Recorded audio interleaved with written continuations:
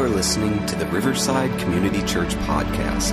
For more information, please visit us at www.riversideconnect.org. Good morning.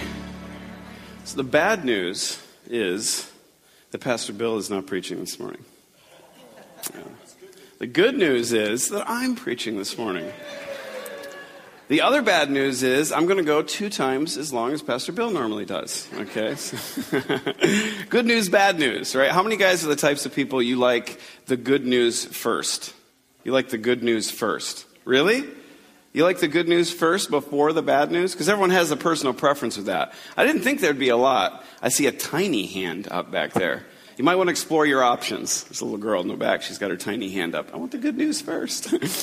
How many guys like the bad news first? Because you like to end with the good stuff, right? That's where I'm at. I like to, if the good news and bad news situations, you're at the mechanic, you're at the doctor, there are all these places that you have that choice of good news and bad news. And usually news comes with mixed, there's a good part and a bad part. It's nice to end with the good stuff, right? Like, give me the bad news first. And I think most people are probably like that. I'd be interested to talk to you guys and see, what the philosophy is there. And I think when, when you're the teller, how many guys how many of you guys have a preference as to the way you tell the good news and the bad news? Let people pick. How many guys like to give the bad news first because it makes the good news sound better?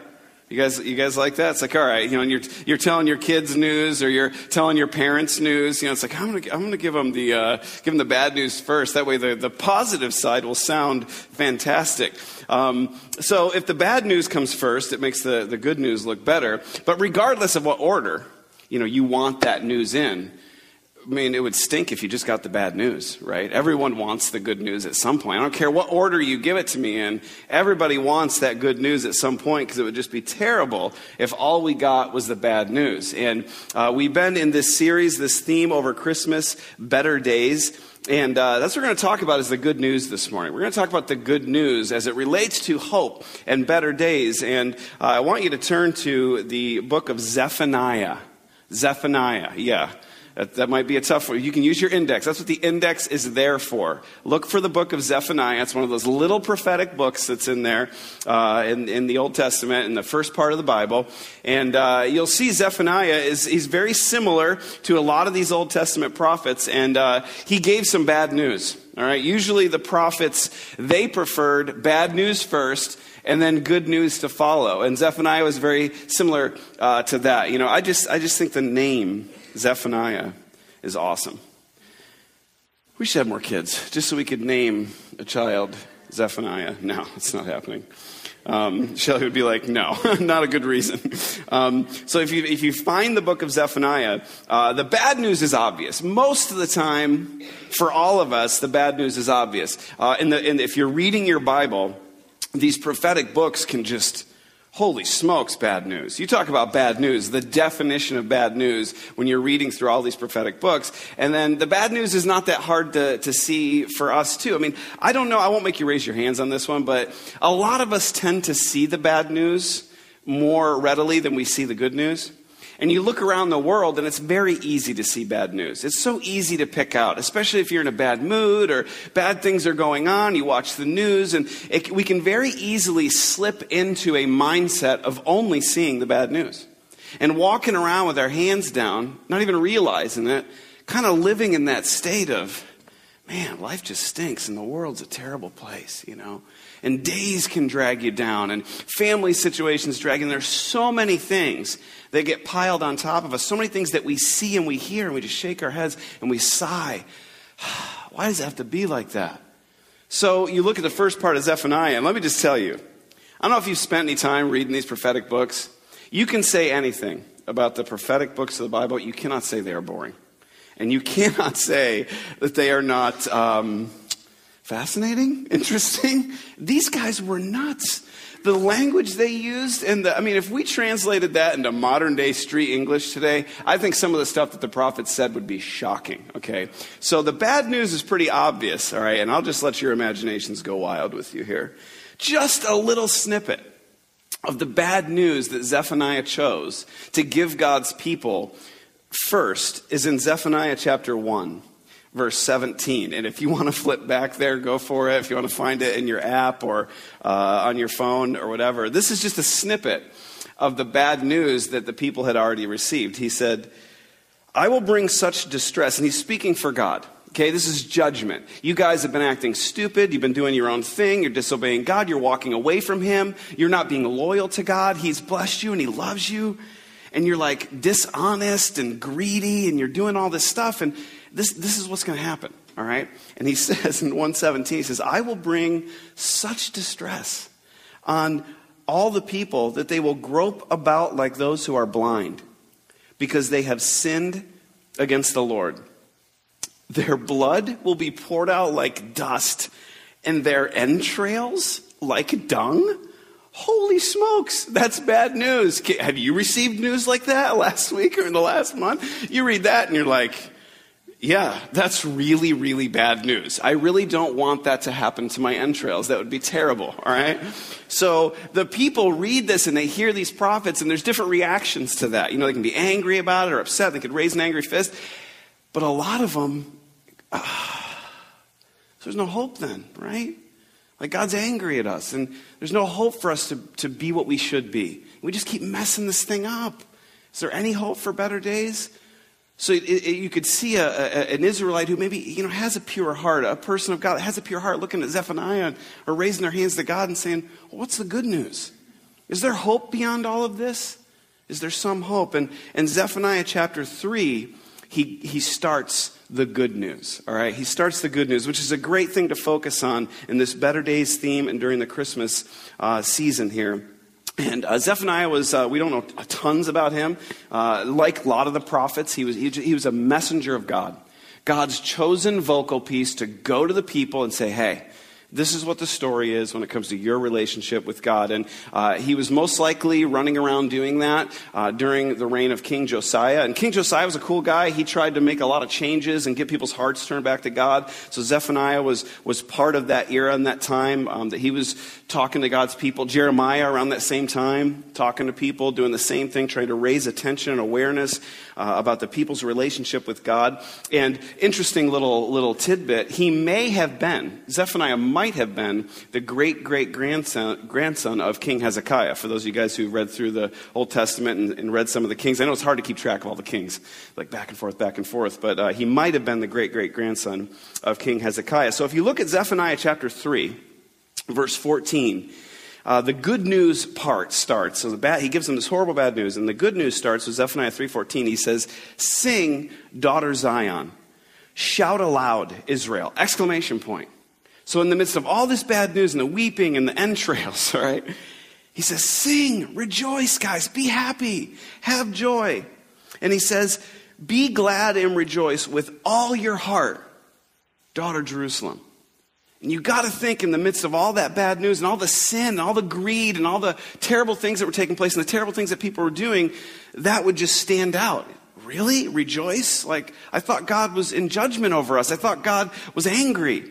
And the thought there is that I think it's important to stop right at verse 14 and understand the fact that God wants you to rejoice. God wants you to rejoice. God is not happy when you're suffering. God's not happy when we're miserable. God does not sit on his throne and wish misery upon us. And all of the judgment, all of that entrail stuff has nothing to do with God wanting to sit back and fold his arms and say, I wish bad upon you. I want to hurt you. I want bad for your life. That's not why. Actually, the reason for all of that is because he loves us. I mean, think about it. Why do you warn someone? Why would you warn anyone? Why would you warn your children about something that would happen to them? Why would you warn a good friend? Why would you warn an enemy about something bad coming to them? Because you care. Because you love them, because you don't want those things to happen, all right? So God's heart here in 14 is, guys, I want you to be full of joy. I created you to live on this earth and enjoy my blessings and enjoy a relationship with me. I want you to rejoice. And for you and for me, I want you to enjoy Christmas. Like, God doesn't sit back while you're sitting around the tree with your family and, those people. He's happy when we're with family and we're rejoicing and we're in healthy relationship with each other and we're choosing him and to follow him and to live his way, God wants us to have joy deep down. And he calls them with exclamation points to rejoice there. And he goes on in verse 15. He says, the Lord, and again, here are some of the reasons he's getting into as to why. Okay, here are the reasons why I want you to rejoice. Here's the reasons that there's good news here. Verse 15, the Lord has taken away your punishment. So he's saying to them, there is a time coming when it's not going to be all about punishment and consequences. I am choosing at some point, as you turn to me, as your heart soften to me, as you desire a relationship with me, as you're willing to listen to me, I'm going to take away your punishment. And man, if you don't see Jesus in that, that's what it's all about. Jesus is the ultimate fulfillment of that, taking away our punishment. When Jesus comes down and says, you know what? I am going to die for your sin. We've blown it. We're broken. We don't get it right. I'm going to reset all that. I choose to die in your place, to reset this relationship and bring joy again between people and God. So he says, I've chosen to take away your punishment. He has turned back your enemy. The Lord, the King of Israel, is with you. Never again will you fear any harm. And the part of verse 15 that just kept working on me. And Douglas Kirsten and I were working on this together because he's speaking up at the Mills live today.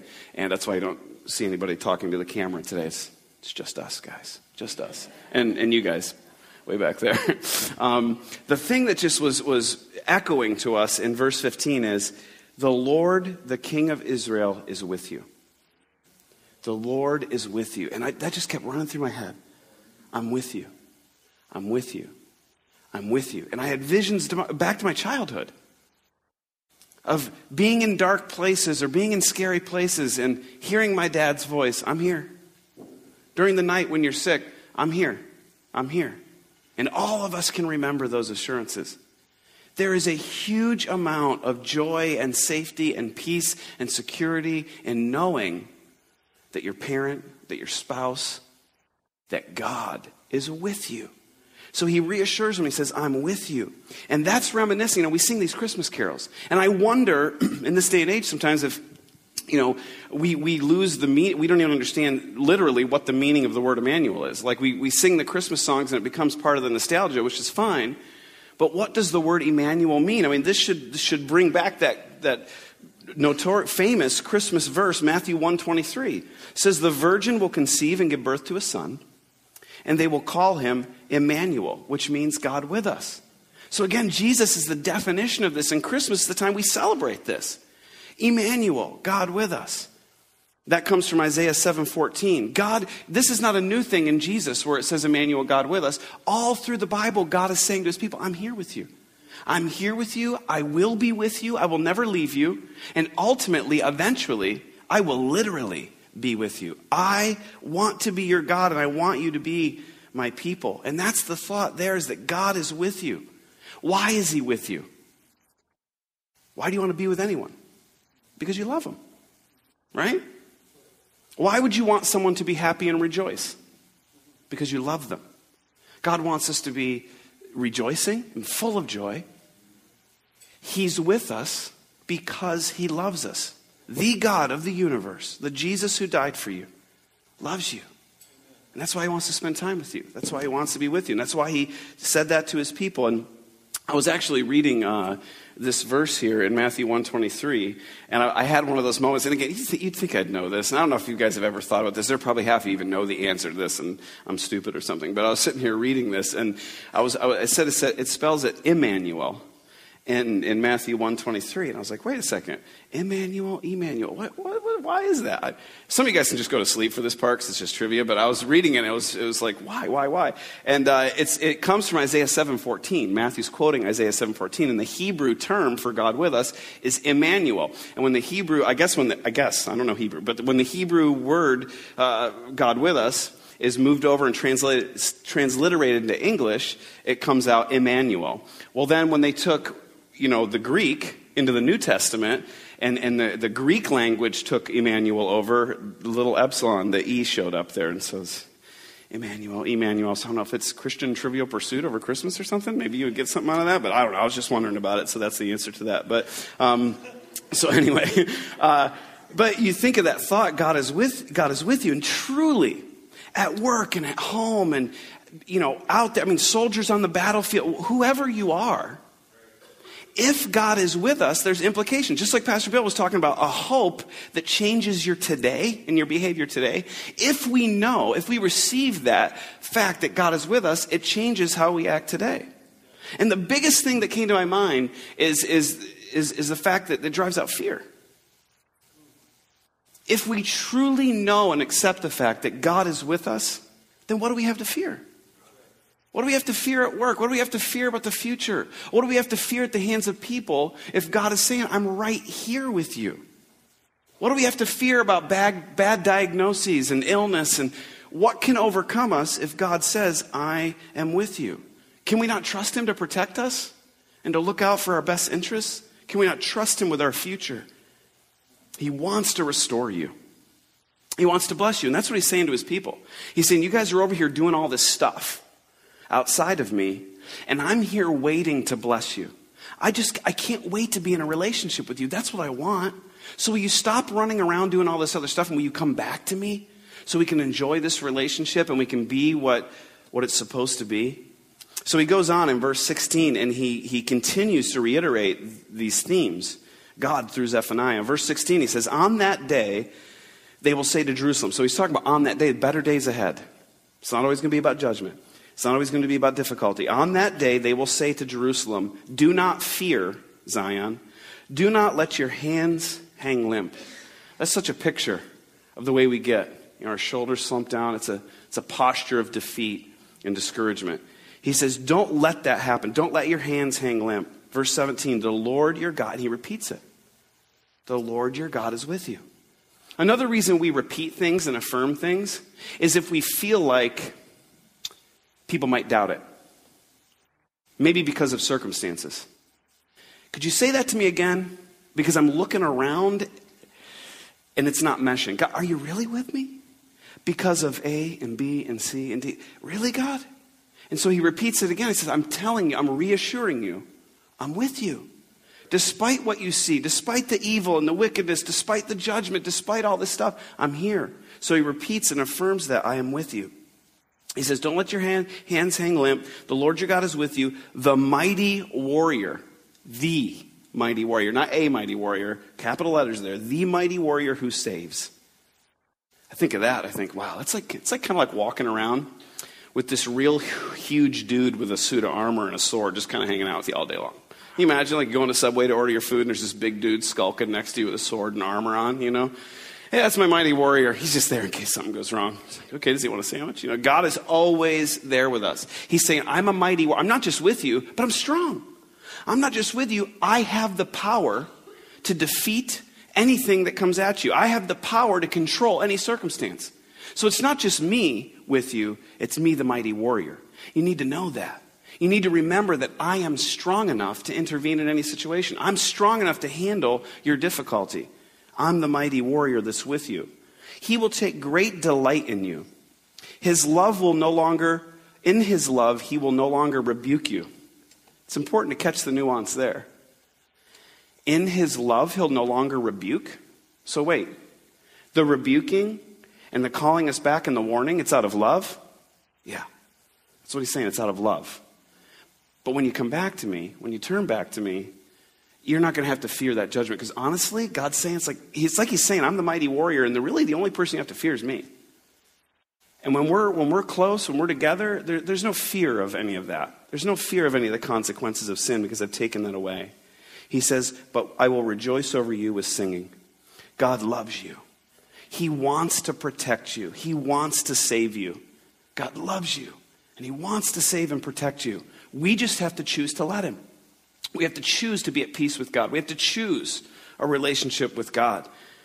The presence of God, the protection of God, the deliverance of God, the delight of God, all those things are wrapped up in a bundle. They all go together. They all go together. Now, I was thinking about this, and really I think, me and Douglas were talking about how that, protection of God, he's talking kind of mostly about, the judgment, and you guys are doing dumb stuff, and consequences are coming, and so you no longer have to fear me and fear those consequences once you come back. But I was thinking, probably some people sitting there go, okay, if there's this mighty warrior with me all the time, and God's so big, and he says he's going to protect me, then why is this happening? And why is this happening? And why is this happening? Why is this happening? And you hear that all the time. And I can't give you a comprehensive answer for everything that's going on in your life. I don't think you want that. But I think when you look at this text and you look at these biblical themes, a lot of people want the protection of God, but they don't want to walk with God. They really don't want a relationship with him, honestly. And it's not just about doing the things he wants to do, but they don't want to have a relationship with him, but they still want his protection, his blessing, and all of that stuff. And kind of what he's saying here is that it just doesn't work like that. We're supposed to be in a love relationship with each other. And that means loyalty. And that means, we're in connection and we're supposed to walk with God. And so once we decide to do our own thing outside of God, we're kind of like out on our own to trip and to fall and to experience all the consequences that come along with our own selfish human behavior. Now, the other part of that is I just thought of Job. God was never away from Job. The real hard thing to swallow with that is God let that happen to him. Job didn't do anything to bring it on himself. And sometimes in just this broken world that we live in, for some reason that are mostly God's reasons, he's letting this go on. And so it doesn't mean that he's not with us, and he doesn't choose to give us an answer for this. He just chooses to say, I'm with you. I'm here. So in the midst of difficult news, in the midst of laying in a hospital bed, in the midst of you just got this news that you've received this terrible diagnosis, in the midst of people choosing to do stuff to you at work and school, in the midst of all this, we question, why is God letting this happen? And his answer to that is, I'm here. I'm here. Because I think really that's better than an answer. A hand to hold is better than an answer. The presence of God is always better than an answer. So maybe that helps a little bit with that question. Verse 18, he says, I will remove from you all who mourn over the loss of your appointed festivals, which is a burden and reproach from you. So you had all these people running around and they were just grieving the loss of good times. That used to be this way and we're just upset. Where's the way things used to be? He said, I'm going to fix all that. At that time, I will deal with all who oppressed you. And again, you read the history of the Jewish people, there's always someone attacking and destroying, and a lot of it was judgment stuff. He said, I will rescue the lame, I will gather the exiles. I will give them praise and honor in every land where they have suffered shame. Verse 20, man, at that time I will gather you, at that time I will bring you home. That is language that should resonate with everybody. Whether you were a Jewish person living during this time or even us today, I know for me when I heard that, I will bring you home, man, there's a whole set of stuff that floods through me when I just feel that and think of that. God wants to bring me home. What's home? For everybody throughout time, what's home? Home is that place of safety. That place of security, that place of warmth, that place where you don't have to be scared of anything, that place where there's people who love you, that place where there are smells and sights and comforts that are unique to home. And you look forward to going home. And when we walk through the front door, we go, I'm home. And you take off your work clothes and your work shoes and you empty your pockets and you take out your stuff and you go and I don't know if it's like, I don't know, how many of you guys what do you think about during the day, especially in the winter? How many guys think about going home and just getting on the couch with a blanket? Anyone think about that? Man, that gets you through some of those days where you're like, man, I'm going to go home. I'm going to be part of that couch. There's going to be no separation between the two. And you got your favorite blanket and your dog's there, whatever it is for you. He's saying, I want to bring you home. And home ultimately is with him. Home is where you came from, right? Didn't we all come from God? Didn't he create us? Isn't he the one that's given us our unique gifts and talents and how we're supposed to be in this world? So he's saying, I want to bring you back to the place where you came from. At that time, I will gather you. At that time I will bring you home. I will give you honor and praise among all the peoples of the earth when I restore your fortunes before your eyes, says the Lord. God wants to bring you home. And for some of you guys, that means that you've just been running. You've just been away from home, meaning away from God. You have been out doing your own thing. You have been out making your own decisions and living your own life and doing whatever. And God's saying, will you let me bring you back? Just like the prodigal son, will you let me bring you back home? Are you sick of all that yet? Because I can't wait until we're just at home together and you're with me.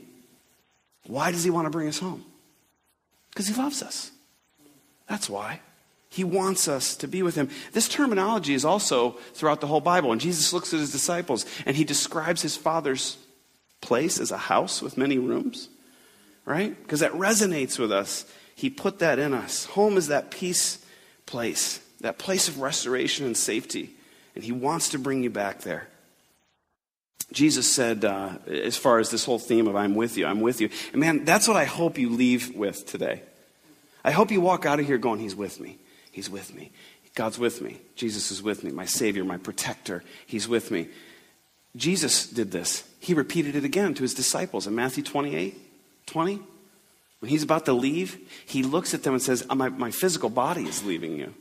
But he says, I am with you always to the end of the age. And that didn't mean that they wouldn't be stoned and persecuted and they wouldn't have to deal with just stuff down here. But he says, you guys have to remember I'm with you. No matter what's going on, I'm with you. And what about that home piece? Man, does Revelation paint a picture of the ultimate homecoming? Revelation 21:3. And I heard a loud voice from the throne saying, look, God's dwelling place is now among the people, and he will dwell with them. It's God with us. They will be his people, and God himself will be with them and be their God. He will wipe every tear from their eyes. There will be no more death, or mourning, or crying, or pain. The old order of things has passed away. So the voice of Jesus still today, saying, I'm with you, and ultimately, I'm going to bring you home. You just have to hang in there. You just have to walk with me. You just have to trust me on all this stuff. Stay with me. The thing today, Jesus is with you. Let nothing keep you from rejoicing. Nothing? Let nothing that's going on at work steal that joy. Do not let your physical condition steal that joy, because those things can't take Jesus' presence away from you. He said, I'm with you. Jesus is with you. Let nothing that's going on in your family keep you from rejoicing in the fact that he's in control, he's with you, and ultimately he's going to bring you home. That he has taken away your sin, right? We can rejoice in that. Let nothing that's going on in the world around you, and you're watching the news or you look around, the people that mistreat you, the people that are out to get you, the people that are trying to harm you, your financial situation, all of these things, God's saying, I'm the mighty Savior. I'm your protector. Hold my hand, stay with me, trust me, believe me, let me bring you home, let me take care of your sin. And don't let that stuff steal your joy away. So for you, I don't know what it is that's keeping you from rejoicing like God wants you to, because he loves you. And that's the question. Are you currently, as you sit here this morning, are you currently experiencing the joy that comes from Jesus being with you?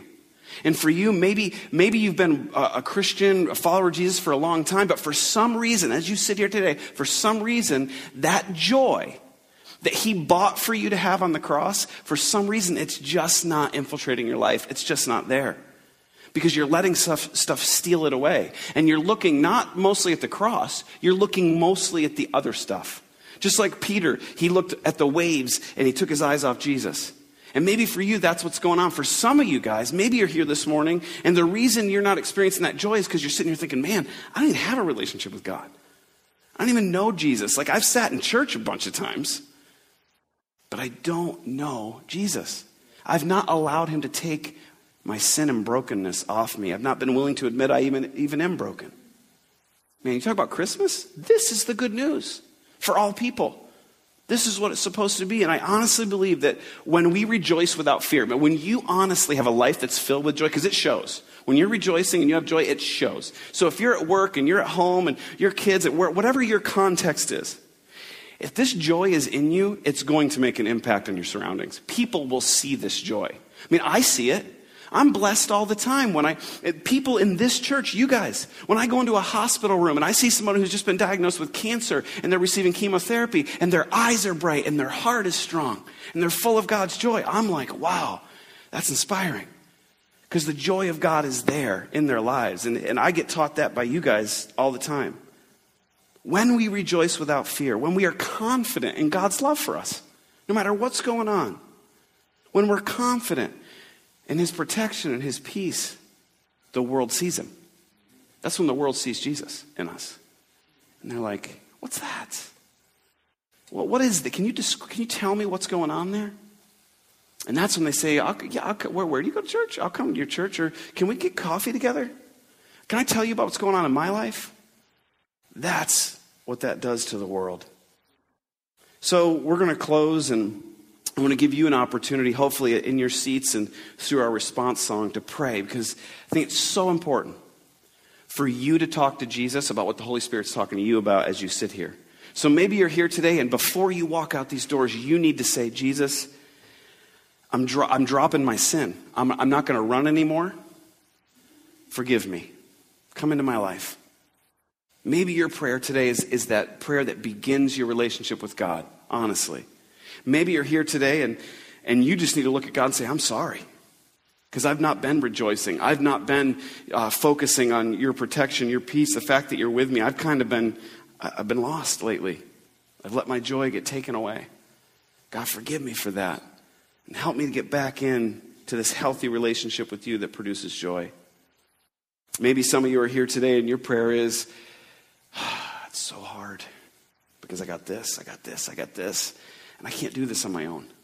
And maybe your prayer is today, it's going to be so hard for me in these next months to have that joy and to rejoice with an exclamation point. It's going to be so hard. I can barely do it in church because of what's going on. And maybe your prayer is, Holy Spirit, can you fuel that? Can you give me that strength to have that joy because I don't have it in me on my own? So would you bow your heads, and we're going to close in prayer. And I'm going to pray for you, and I encourage you to pray as you're sitting at your seats, and as I'm praying, reach out to say something to Jesus this morning about what the Holy Spirit is tapping you on the shoulder about. Dear Jesus, I want to pray for everybody who is gathered here today. Thank you so much that you love us. You love us despite our incredible brokenness. You love us so much despite the incredibly dumb decisions we make all the time. You love us despite our hearts that wander after other things. You love us. And you warn us because you love us. And you want to bring us home because you love us. And you want to protect us because you love us. I pray, God, we would see that fact this morning, that you love us. And I pray that we would all realize and feel by your Holy Spirit that you are with us. Thank you for listening to the Riverside Community Church podcast. For more information, please visit us at www.riversideconnect.org.